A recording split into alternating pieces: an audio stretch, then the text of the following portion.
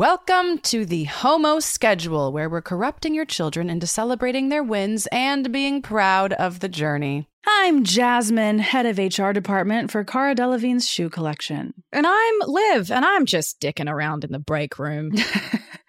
Let's review the minutes from last week's meetings. How are you? I'm great. I'm so great. I feel like this is going to be out of order, but I don't care. I'm in New York. Yeah. I'm out of hell, also known as Vancouver, Canada. Listen, okay. Vancouver is gorgeous, but when you're trapped there and you're not allowed to leave, and you're also a woman of color, not the favorite. Not my favorite place. And I'm out. And now I'm in New York City, surrounded by hot, beautiful people of all age, shape, color, nationality, language. I'm so happy. Okay. Do you do this? I go through this thing when a job is wrapped, where I now have the most money I've had in my account for a while. Yeah. And I am panicked that it's all going to go away. So I don't want to spend any money. It's silly because when I'm broke, I'm like just throwing money around. But when I actually have money, I am so scared to lose any of it. No, that makes total sense to me. I understand that. It's kind of silly because the fear is I'm never going to work again. So what I did was I got myself the cheapest hotel I could find in Manhattan where I wanted to stay. And it was basically a hostel. Nothing wrong with that, but it was like a really dirty, gross situation. There was dog food in a pile in the room under the AC. It smelled bad. It was like a little moldy. And I was there for 2 nights, and one of my friends came just to like lay in my bed and talk to me and was like, "What are you doing? You're the lead on the show. You just get yourself a nice hotel." I was like, "But I can't, because what if that's the last job I'll ever have?" She's like, Shut up. Go to a nice hotel." So last night I checked into a nice hotel, and now I'm lounging in the king bed, and I have a nice view of water, and I'm going to go see Waitress tomorrow. And so oh my God. I'm very happy. But it's a thing. Like I'm about to announce my first single. We have this podcast about to come out. Our show is about to come out. Yeah. I'm fine. But in the back, not even in the back of my head, at the forefront of my mind, I'm like, well, that's it. Then I'll never work again. The money I have left, I need to make it stretch for the next 6 years. Like, it's so dumb. What to do? Tell me what to do. I don't know, dude. I truly get it. And it's so interesting that you mentioned like, oh, in the times where I don't have any money, I'm much more careless about it. And I'm like, yeah, because it's like, well, it's like Rome is burning. Let's throw a party. Yeah, but exactly. when you have like the tiniest bit of security, you're like, well, if it's anything less than this again, then then I'm done, and then it's over. And it's so hard. It's so human. But man. But it's silly. It doesn't make sense. You will work again, like very soon. Will I, yeah, though? you will. We don't know this. But it's so easy to tell other people that, because I'm also in the same thing where I'm like, yeah, and then the year is over, and then what? Oh God, I don't know. And I'm like, shut up, Liv. You're gonna be fine. You'll probably be on some huge movie next month. I don't want to hear it, but I get it because I'm the same. That's how I am. How are you? I am good. I am back in LA after wrapping Yellow Jackets and coming back here, and I was saying this to you earlier, for a number of like weird reasons, some of which are pandemic related and some of which aren't. I haven't been back in LA since February 2020. Insane. And so for the last like almost 2 years now, I've been like, well, I live there, but I haven't like been there. But I held on to renting the apartment I had that whole time. A friend of mine, a really close friend of mine, was living in it. And now I'm back, and it's like, oh, this is the apartment of the person I was 2 years ago. Like, what? How does that feel? It's so strange. It's like walking around expecting to run into yourself, like expecting to run into a younger version of you. I love that. Please put that in a poem. I think I will. It's all percolating in my brain, and like my clothes. I haven't seen my clothes in that time. Whoa. I've been living out of a suitcase that whole time, and I've been dressing like shit. And now I have all my things. That's not true. You look great. You looked so great at every party we went to in Vancouver. Thank you very much. But it's like there's something settled. I was talking to my therapist about this actually, where I'm like, there's something about coming back here that feels like the closing of a loop. Of like, oh, so that you've finished drawing that circle and you're back here and you've unpacked all the suitcases and that's done now. And now it's going to be something else. Oh, and time for a new circle. Yeah. So I'm just kind of like sitting, seeing how it feels in the days before, or like the weeks before that starts, whatever that's going to be. Wow. It might not even be a circle. Hey, It might be a triangle. It might be an octagon. Could be a rhombus. It could be. It's just a straight line. Well, well, a gay line. I'm happy for you that you're back in your space. Thank you. Me too. Liv, what is on the agenda for today? Oh my God. Today, we are talking to Caleb Hearon.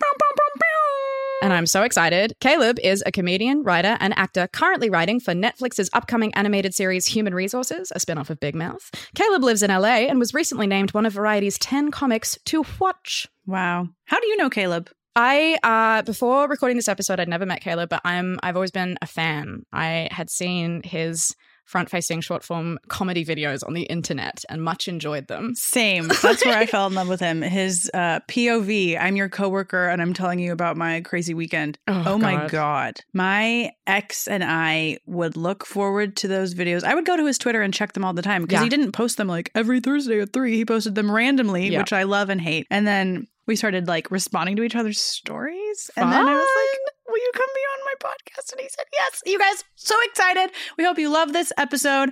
Here is Caleb. Let's enter it into the record.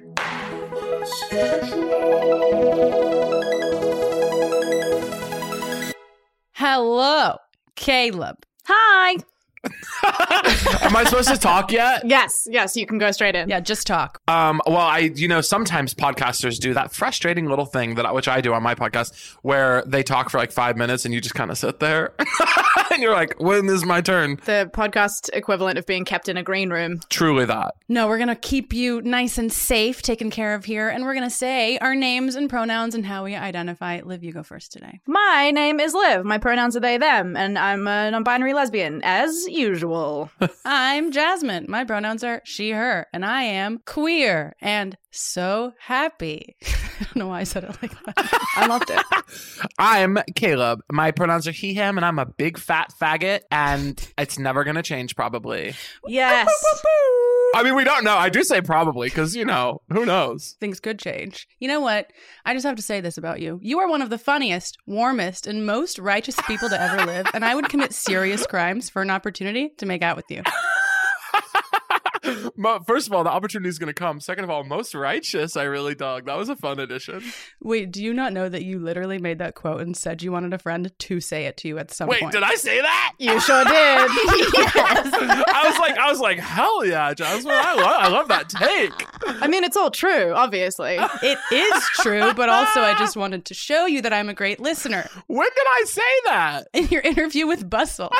You said that exact thing. You said, when greeting me, I want my friends to say this to me. So I thought, I will, because it's all true. You made your rider clear in an interview with Bustle. That's really iconic of me, actually. I think I was supposed to be being earnest in that interview. And I guess, I mean, that isn't a bad way to be greeted, but damn, I love that I said that. Hell yeah. Yeah, you've said a lot of things, and actually some of them are pretty controversial, and actually this is a gotcha interview. So I'm going to read some of the controversial things that you tweeted, actually, and I'd like you to address them. This is serious, okay? It's very serious. On August 20th, you tweeted Baja Blast. What the fuck was that about? Would you care to explain yourself? Now, if you guys, and I know that I'm speaking to a couple of intellectuals here, Baja Blast, I believe that I was, well, folks, there's no really way to spin it. I was in the drive-thru at Taco Bell getting a Baja Blast. Hello, what's not clicking? Okay, that's fine. Do y'all fuck with Baja Blast? I don't know what it is. Oh, you don't? It's just very sugary. It's blue, right? Kind of green, aquamarine, kind of... Is aquamarine straight up blue or is it greenish? It's like blue-green. Seafoam. Yeah, like algae. Yeah. Ooh, yummy. Delicious. Yeah, yum. Chemical, though. It's all chemicals. Okay, thank God. Yeah, I love that shit. You said on August 11th, fuck sleep, I am strong. That's just... What is that? So... Sleep is something that people who are weak engage in order to recharge their battery, as it were.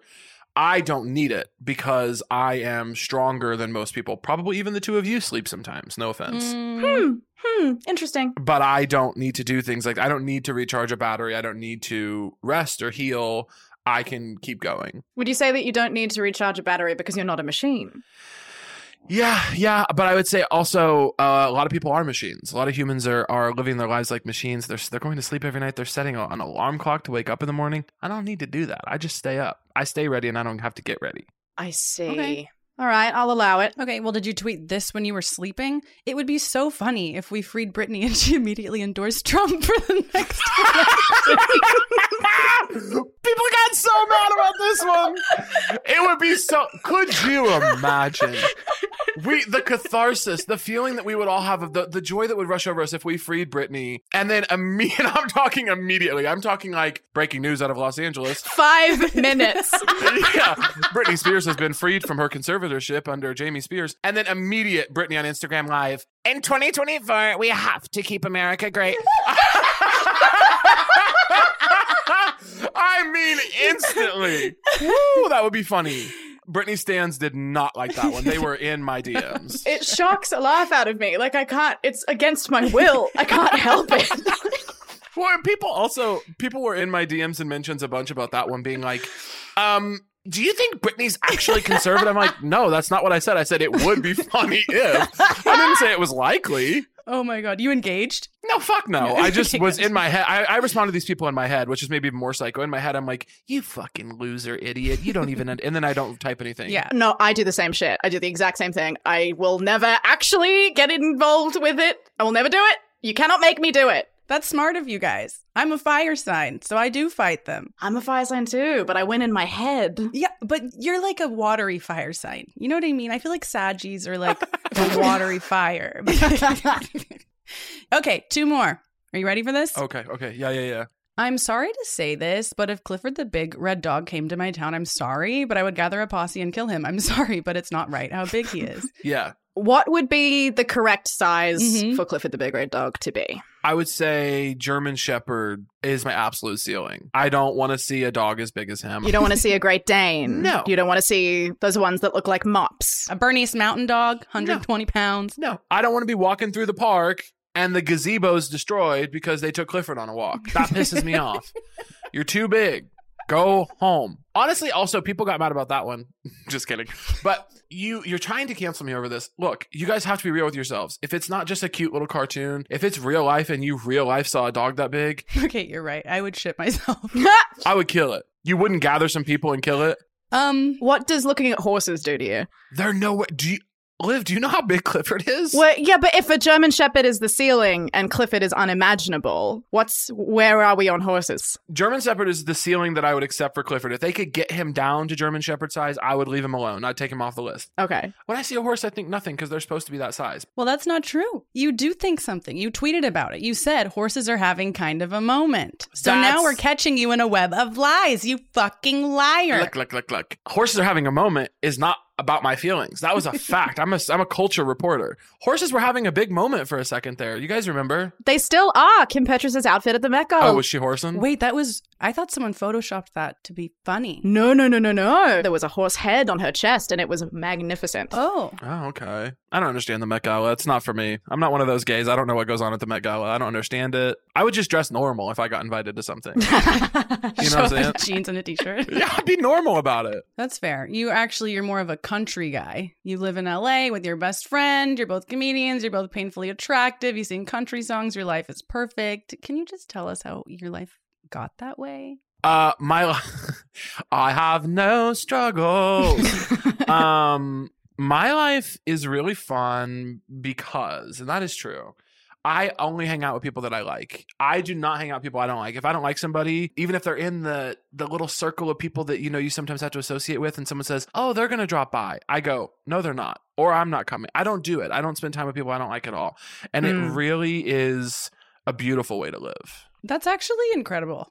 And I'm like trying to get to that place because life is stressful enough. You just don't do things you don't want to do. Don't see people you don't want to see. No, I am the biggest advocate in the world for the who all's going to be there text. Who all's going to be there? If you can't tell me every person, I don't know if I can come through. Jasmine does that as well. I do. Yeah. I may have one time organized a gathering that then I didn't go to, despite the fact I organized it. In fact, maybe I do that often. Like recently. I love that. And I might change my mind on the date. Don't mean I don't love you. It just means I love me and I don't feel like it anymore. And Liv doesn't like that. That annoys Liv. It doesn't annoy me. It's just like a fun surprise. Is I'm just it like, fun? oh, well, it's not fun. It doesn't bother me at all. Okay, good. Oh, I would be super if any of my friends behaved the way that I behave, I would be so fucking mad. Like my behavior is reserved for me. I get to do that kind of stuff. Like I can't stand when people behave the way I do or when somebody tries to set a boundary with me. I don't like that. That pisses me off. That's so annoying. Now I have to like remember that and respect it. I'm sick. Should we dig into that or should we just move right along? This is y'all's show. You tell me. That's true. I'll do whatever you want. No, I think that's legitimate. It's good to lean into being in charge of like your own time. It's nice to also let other people be in charge of their own time, but I'm not the boss of anybody. I didn't say they couldn't do it. I just said I would be annoyed.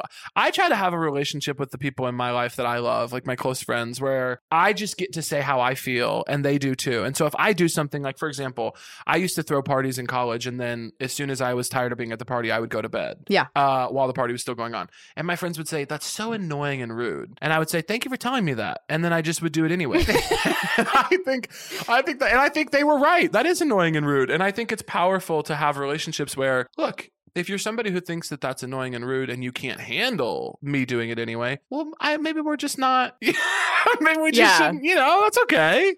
I hear that. You're basically saying I have my boundaries. People can take them or leave them. And sometimes my boundaries are annoying. Take me or leave me. Yeah. But I'm also like open to hearing about how they affect other people, which is like the other lovely part of that. Would love to hear about it. Don't ever set a boundary with me though. Don't ever do it. Do not. It encroaches on me doing what I want to do when people set boundaries. That's their whole point. So I think that's something that people have to understand also. Caleb, what is your sign? Yes, I'm a lesbian. I'm asking the question. Yes, I'm a lesbian.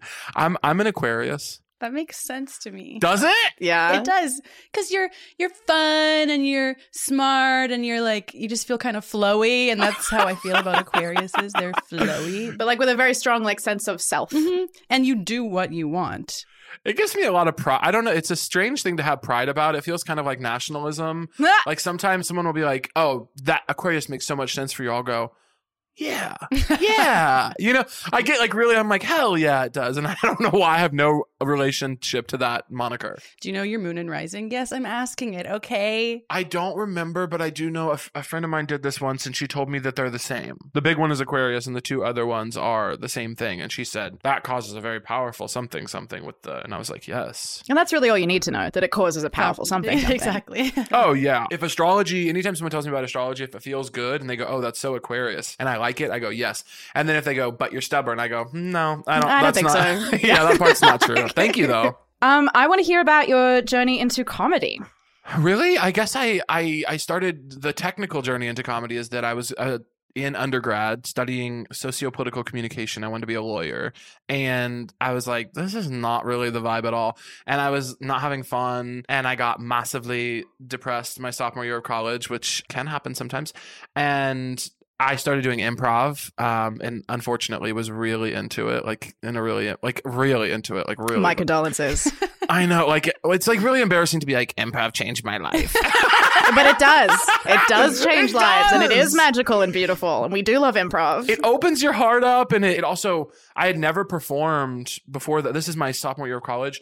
I'd never done theater or anything because I grew up in the closet in Missouri, so I wasn't going to do theater and like tip my hat to being gay. Hello. Yeah. So I had never performed, and improv was a very freeing way to get into it. And then I started doing stand-up and characters and stuff, and I moved to Chicago for a couple of years, and then now I'm in LA, but that was kind of the technical journey into like trying to work in comedy. Amazing. I want to tell you that I think about your sketch of talking to a friend who is clearly in the wrong easily every other day, perhaps more often than that sometimes. It is so funny. You make me laugh so much. And I had to tell you that while we have you on the podcast, because it captures something so true that just like ties my brain in knots. It kills me. That means the world to me. That video is very important to me as well, because when I made that video, I was working a job that I fucking hated in Chicago. I was an executive assistant for an ad agency, and I was so annoyed at my job. I decided I was going to go walk around the block, and it was like winter in Chicago. So I put on my big coat and took a walk around the block. And I was like, I want to call somebody right now and bitch to them about how much I hate my job. But all of the things that are making me mad at work are my fault right now.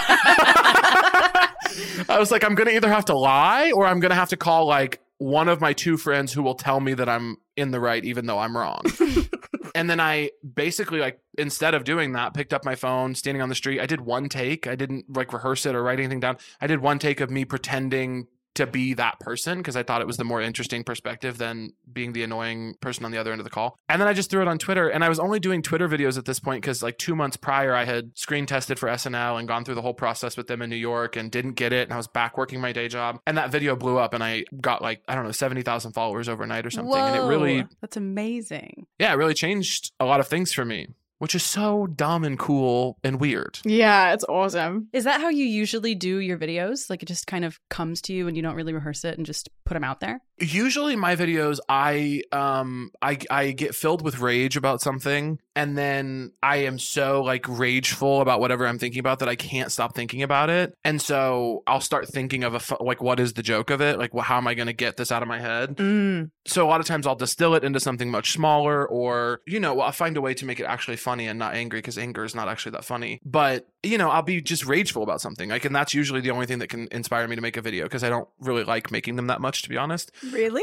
Yeah, it kind of stresses me out. Oh, that's interesting because they are fucking funny. My favorite one is the series that was the coworker telling another coworker about the crazy weekend they had. That's how I found you. Thank you. That one is the exception to the rule. There's nothing I was really mad about in that story. That was from a real place of joy about office gossip and how special I thought that gossiping with a coworker was and is. Oh. And that one took a lot more work. I had to think about where I was going to leave it off because I ended every video on a cliffhanger. Yeah, which is one of the best parts. Yeah, that one was fun. Truly got me through the beginning of quarantine. That's when I found those videos. And that's when you moved to LA, right? Like the beginning of quarantine. Yeah, I was probably quarantined in Chicago for 2 or 3 months, and I had already decided I was going to move to LA, and I was like, well, this probably won't last very long.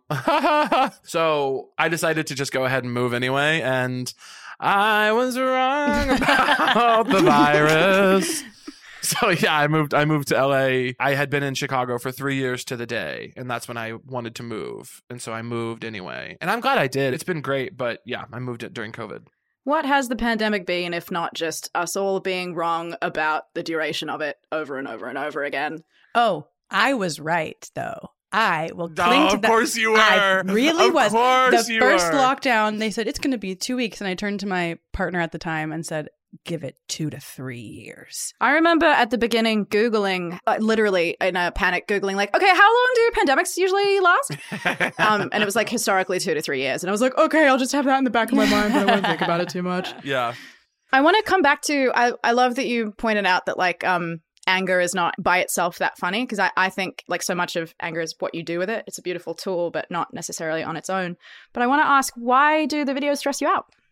There's a lot of reasons. I mean, the internet in general, I do a very good job of keeping a healthy relationship with the internet. I log off a lot. I only post when I want to. I don't monetize my content, even though I could, because I don't want it to become a source of income for me and then my life be dependent on it. But it's a lot of like people commenting on your body. It's a lot of people talking to you about what they think of how you look and how you sound and whether or not you're funny, which doesn't ultimately matter. When I do it the way I'm doing it now, which is I just put out stuff when I truly think something's funny and I actually want to share a laugh with people who follow me, that way makes it to where I don't really care about the numbers that much. I don't watch the views. I don't watch who retweeted it. I don't see if, this comedian liked it or that person who follows me, they shared it. I'm able to keep a pretty healthy distance from all of it. But when I first started doing videos and it was, I got to get this many followers so I can get a writing job and do, right. That stuff, it makes you obsessive and it makes it become your life. And it's like, yeah, I don't want to be worried about whether or not I put out a video this week. I just want to like go to dinner with my friends, Oh, yeah. I think that's really healthy. And it's like the paradox that I keep coming back to with like social media obsessiveness is that like the second you hit the numbers that you're obsessively trying to get to, you won't stop to be happy about it. Like it's not going to satisfy the itch. It's not going to end. It's just going to be the next thing after that. It's like the job. When I book the job, then I'll have XYZ. When I hit the number, I'll be so happy. It's a lie. Does not exist. Right. And I think for myself as a creative, I have to distance myself from the idea that anything will ever be enough and just be like, yeah, this work is not going to make me feel whatever it is, getting views on Twitter or getting laughs at a stand-up show or booking a pilot or a movie or whatever. None of it is ever going to be enough. What's enough is I have a lot of fun when I'm hanging out with my friends. I like spending time with my family. I like eating good food. I like, going on road trips. There are things that fill me up and I can't rely on social media or jobs or money or whatever to do it, because if it does it in the short term, the next time it'll have to be more or it'll feel worse. I have to do whatever I can to distance myself from that as much as I can, which I don't think, by the way, is also totally possible. That really resonates with me. I've been thinking a lot lately about like how much disengagement from this is actually possible, like not only for the average person, but then like for us, particularly like you, it's like, well, how much of this do I need to keep for my job, and how much of that do I actually need to keep, and how much of it do I think I do, and like what is my attachment and where does it come from? You know, light, fluffy lines of thought. Well, I think also for me, it's like there's also a healthy version of people sharing your video is good. It means that people are enjoying it and the thing you did is being well received. People laughing at your joke when you're doing stand-up is good because it means you crafted a good joke that spoke to people. That's the point of the art form. Getting booked on jobs is good because it means that you had an interesting read on the role and that they liked you for it. Like, there's a certain amount of those things and wanting them that is not bad. It's actually like, oh, that's good. These are good metrics. So I don't think of it as like, I either focus on that or I don't. I don't think it's a dichotomy. I think it's an amount and an intensity. And that is where the healthiness is being like, this is always going to be here. You're always going to want a little bit more money for the next job. You're going to want a bigger laugh, et cetera, et cetera. It's okay for that to be there. And also to like try to just throttle the intensity of it, you know? Yeah, absolutely. And then at the core of it too, it's like, I enjoy making people laugh. Like I enjoy making art. I enjoy like writing, or like it's you, as long as you like and are satisfied by the thing itself, then you have a good foundation, right? Yeah, and then it's like too, okay, so, you know, if I logistically need to make more money on the next job, maybe I can write something really good and make it with my friends, and that can be the next job. Or if I need the laughs from the stand-up show, then maybe I should produce a show with my friends and make it with people I like. Like, yeah, just trying to constantly infuse, being realistic about what it is you actually want and need, and then infusing it with as many good people who make you feel good about yourself as possible. I think that to me feels like the goal. That's funny. That drive is kind of where this podcast came from.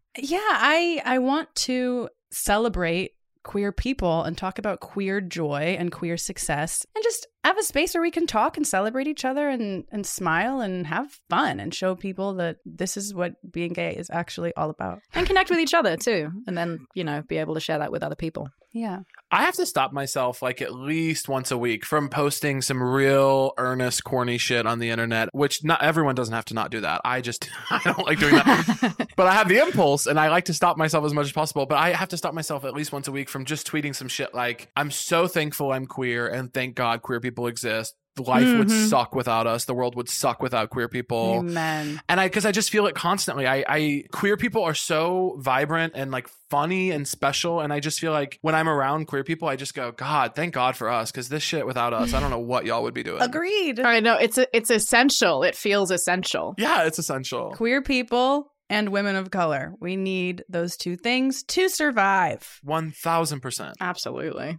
I want you to talk about male friendship because I've read you speaking about how important it is to you, and we don't hear men talking about male friendship enough. So I know that's very open-ended, but take it away. Male friendship. I love male friendship. Well, the reason I talk about it so often is because one of the biggest barriers to me coming out, I always kind of felt like it when I came out, even though I am from a very small town in Missouri, I thought my family's going to be cool. I mean, there'd be a couple people who were weird about it, but they'll get over it, whatever. I'm not worried about getting disowned or kicked out or any of that stuff. That wasn't what stopped me from coming out. What stopped me from coming out for so long was that I had a lot of guy friends and I just thought that I wouldn't have guy friends anymore. Like I thought that I would only have friendships with other women and I guess like other gay men, but none of us were out. So I was like just these other guys who it's very different with. Right. It felt like a door closing. Yeah. It felt like, oh, I'm not going to get to like, there are things about male friendships that are not specific to them. Like now I actually have a much broader understanding, thank God, of gender and people and personality types. And it's like, I was in a very small town in Missouri. And so everything was very binary, but actually in my adult life, a lot of the things I value about male friendship, I get from my relationships with my butch lesbian friends and my more masculine non-binary friends. Like there are things in those relationships that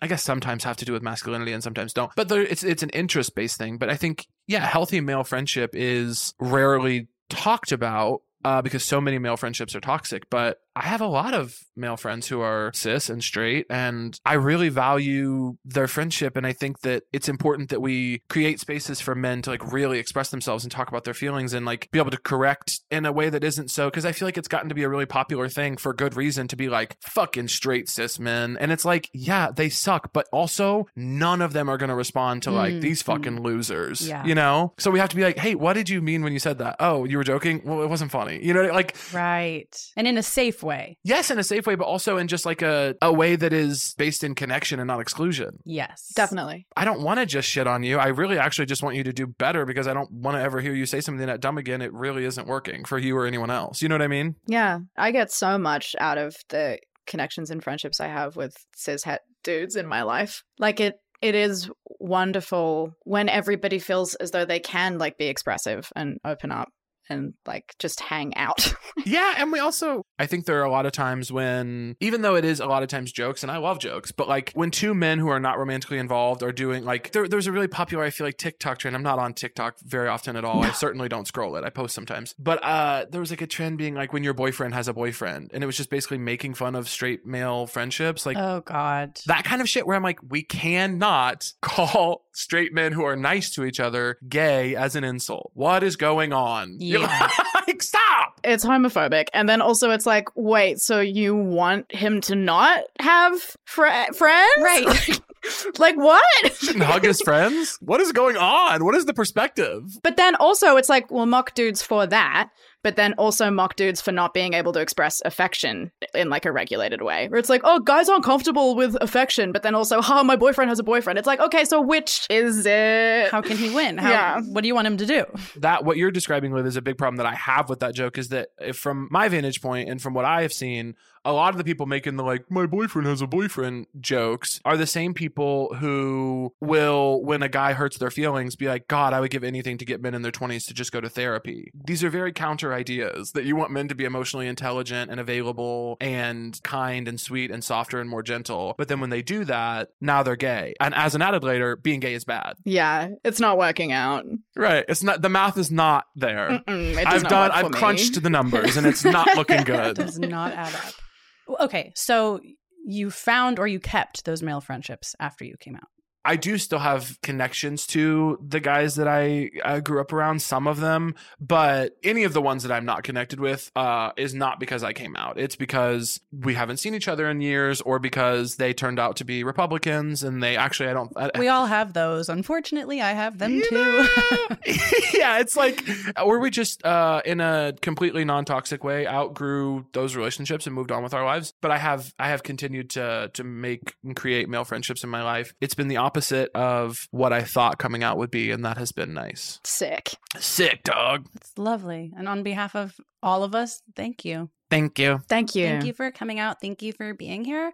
We're going to ask you a question, and then we're going to play a game. Okay. So have you seen the musical Fun Home, or are you familiar with it? No. So there's a song in the musical Fun Home that is sung by a girl. She's like preteen, doesn't know she's gay yet. Defying gravity. That's exactly it.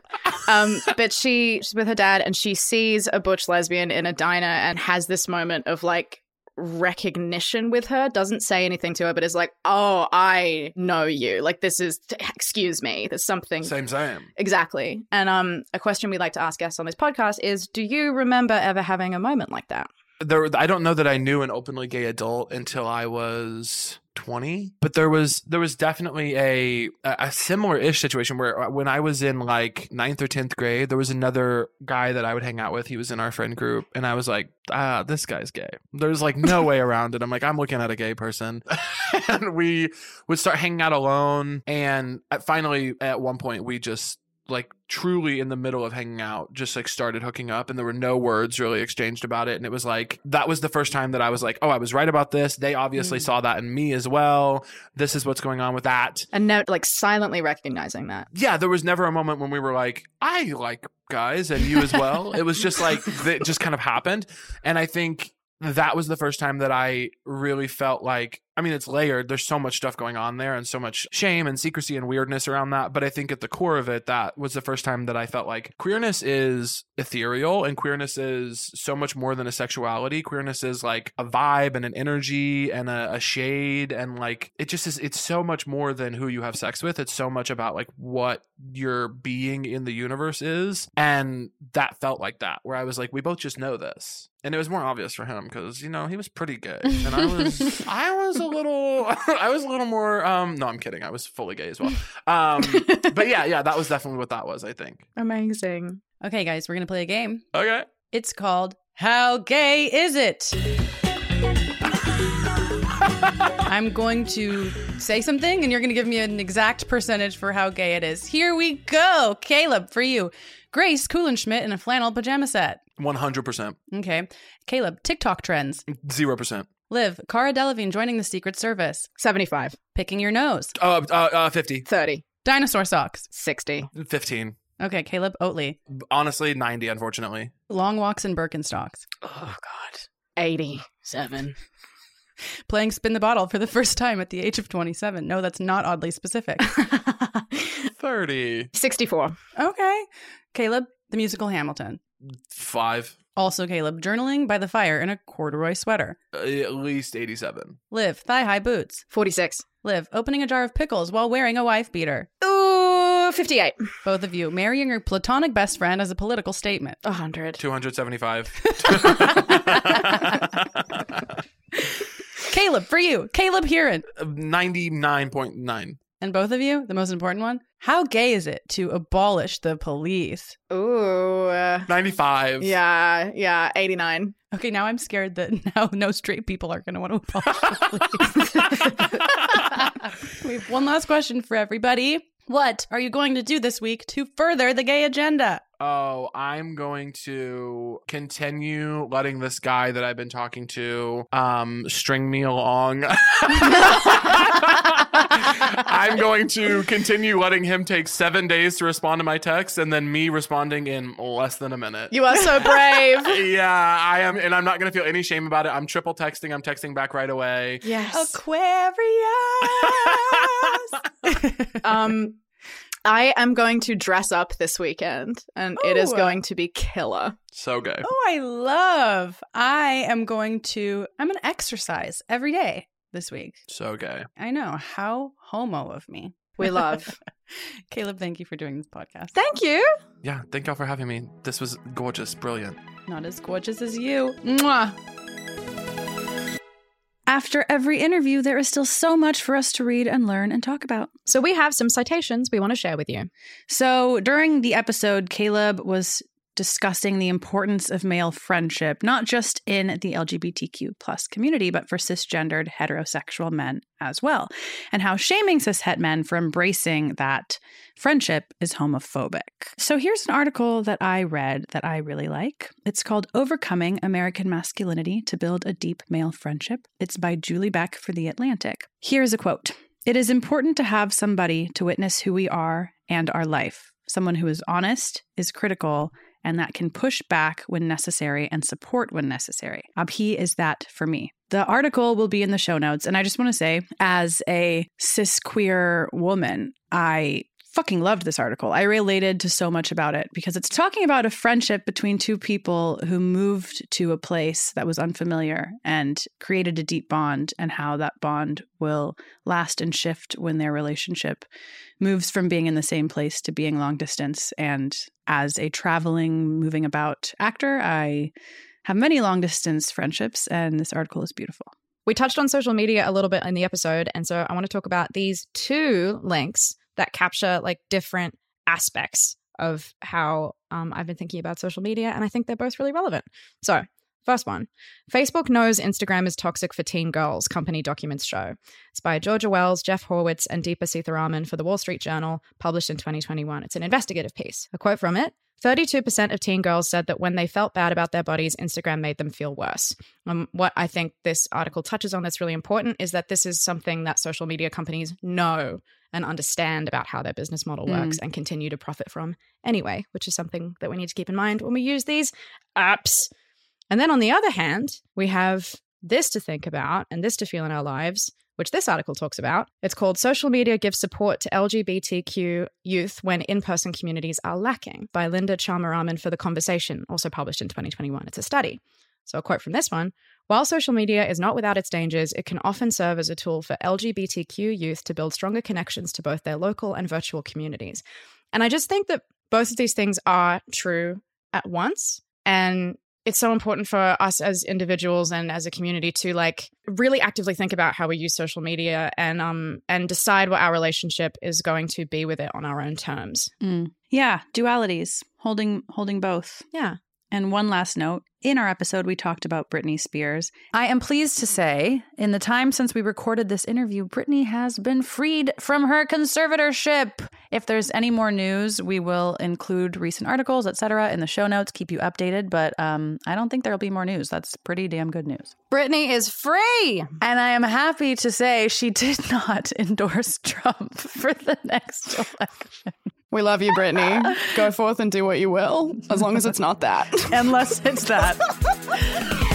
This has been the Homo Schedule. I'm Jasmine Savoy Brown, your host, producer, and creator of the show. And I'm Liv Hewson, your host and producer. The Homo Schedule is produced by Multitude for Netflix. Our lead producer is Eric Silver, our engineer and editor is Misha Stanton, and our executive producer is Amanda McLaughlin. Be sure to follow Most, Netflix's home for LGBTQ plus storytelling, on Twitter and Instagram at Most. And the best way to help us keep advancing the gay agenda is to tell a friend about the show. So post about us on socials, or text someone a link to your favorite episode. We'll see you next week. This meeting has been adjourned.